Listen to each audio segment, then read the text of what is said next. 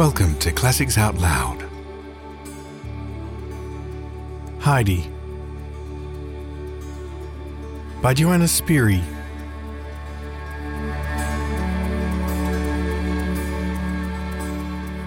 Chapter 11. Heidi gains in one way and loses in another. Every afternoon during her visit, the grandmother went and sat down for a few minutes beside Clara after dinner, when the latter was resting. And Fräulein Rottenmeier, probably for the same reason, had disappeared inside her room. But 5 minutes sufficed her, and then she was up again, and Heidi was sent for to her room. And there she would talk to the child and employ and amuse her in all sorts of ways. The grandmother had a lot of pretty dolls, and she showed Heidi how to make dresses and pinafores for them. So that Heidi learned how to sew and to make all sorts of beautiful clothes for the little people out of a wonderful collection of pieces that grandmother had by her of every describable and lovely colour. And then grandmother liked to hear her read aloud, and the oftener Heidi read her tales, the fonder she grew of them. She entered into the lives of all the people she read about, so that they became dear friends to her, and it delighted her more and more to be with them. But still Heidi never looked really happy, and her bright eyes were no longer to be seen. It was the last week of the grandmother's visit. She called Heidi into her room as usual one day after dinner, and the child came with her book under her arm. The grandmother called her to come close, and then laying the book aside said, "Now, child, tell me why you are not happy. Have you still the same trouble at heart?" Heidi nodded in reply.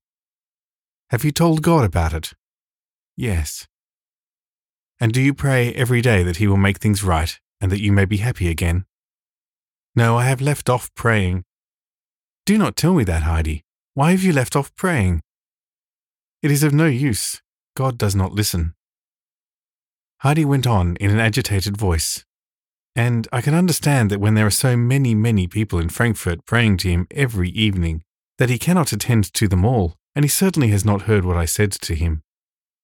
"And why are you so sure of that, Heidi?"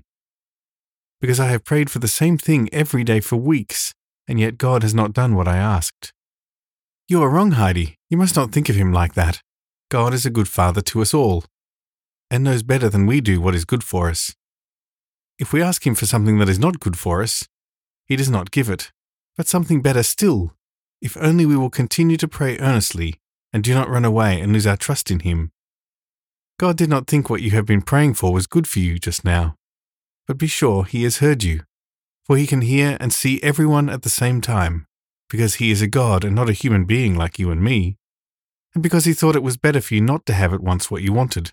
He said to Himself, 'Yes, Heidi shall have what she asks for, but not until the right time comes, so that she may be quite happy. If I do what she wants now, and then one day she sees that it would have been better for her not to have had her own way, she will cry and say, if only God had not given me what I asked for. It is not so good as I expected.' And while God is watching over you, and looking to see if you will trust Him and go on praying to Him every day, and turn to Him for everything you want, you run away and leave off saying your prayers, and forget all about Him.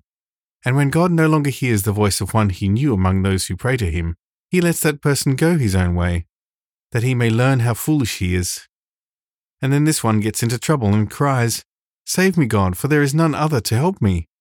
And God says, 'Why did you go from me? I could not help you when you ran away.' And you would not like to grieve God, would you, Heidi, when He only wants to be kind to you? So will you not go and ask Him to forgive you, and continue to pray and to trust Him, for you may be sure that He will make everything right and happy for you. And then you will be glad and light-hearted again." Heidi had perfect confidence in the grandmother, and every word she said sunk into her heart. "I will go at once and ask God to forgive me, and I will never forget Him again," she replied repentantly. "That is right, dear child," and anxious to cheer her, added, "Don't be unhappy, for He will do everything you wish in good time." And Heidi ran away and prayed that she might always remember God, and that He would go on thinking about her. The day came for grandmother's departure, a sad one for Clara and Heidi. But the grandmother was determined to make it as much like a holiday as possible, and not to let them mope. And she kept them so lively and amused that they had no time to think about their sorrow at her going until she really drove away. Then the house seemed so silent and empty that Heidi and Clara did not know what to do with themselves, and sat during the remainder of the day like two lost children. The next day, when the hour came for Clara and Heidi to be together, the latter walked in with her book and proposed that she should go on reading aloud every afternoon to Clara, if the latter liked it. Clara agreed, and thought anyhow it would be nice for that day, so Heidi began with her usual enthusiasm.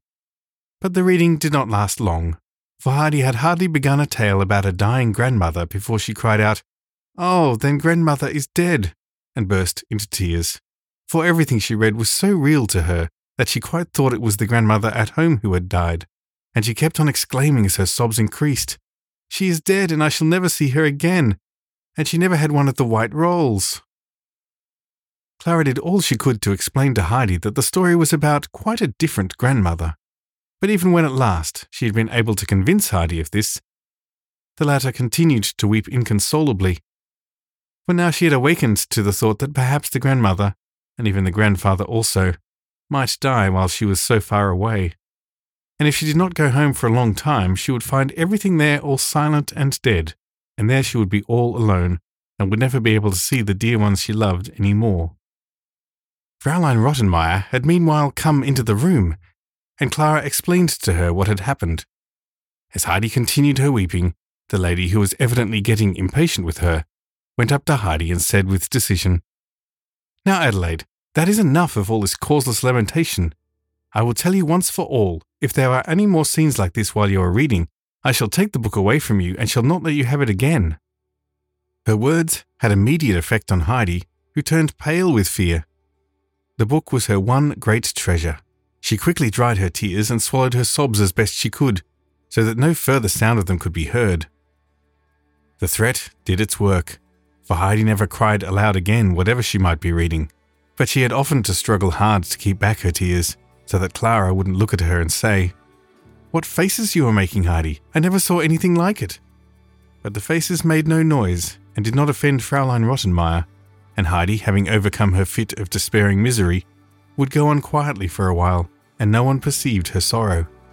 But she lost all her appetite, and looked so pale and thin that Sebastian was quite unhappy when he looked at her, and could not bear to see her refusing all the nice dishes he handed her. He would whisper to her sometimes in quite a kind, fatherly manner, "Take a little. Don't you know how nice it is? There, a good spoonful. Now another." But it was of no use. Heidi hardly ate anything at all, and as soon as she laid her head down at night, the picture of home would rise before her eyes, and she would weep, burying her face in the pillow that her crying might not be heard. And so many weeks passed away. Heidi did not know if it was winter or summer, for the walls and windows she looked out upon showed no change, and she never went beyond the house except on rare occasions when Clara was well enough to drive out. And then they only went a very little way, as Clara could not bear the movement for long, so that on these occasions they generally only saw more fine streets and large houses and crowds of people. They seldom got anywhere beyond them, and grass and flowers, fir trees and mountains were still far away. Heidi's longing for the old, familiar and beautiful things grew daily stronger, so that now only to read a word that recalled them to her remembrance brought her to the verge of tears, which with difficulty she suppressed. So the autumn and winter passed, and again the sun came shining down on the white walls of the opposite houses, and Heidi would think to herself that now the time had come for Peter to go out again with the goats, to where the golden flowers of the cistus were glowing in the sunlight, and all the rocks around turned to fire at sunset. Heidi would go and sit in a corner of her lonely room and put her hands up to her eyes that she might not see the sun shining on the opposite wall, and then she would remain without moving, battling silently with her terrible homesickness, until Clara sent for her again.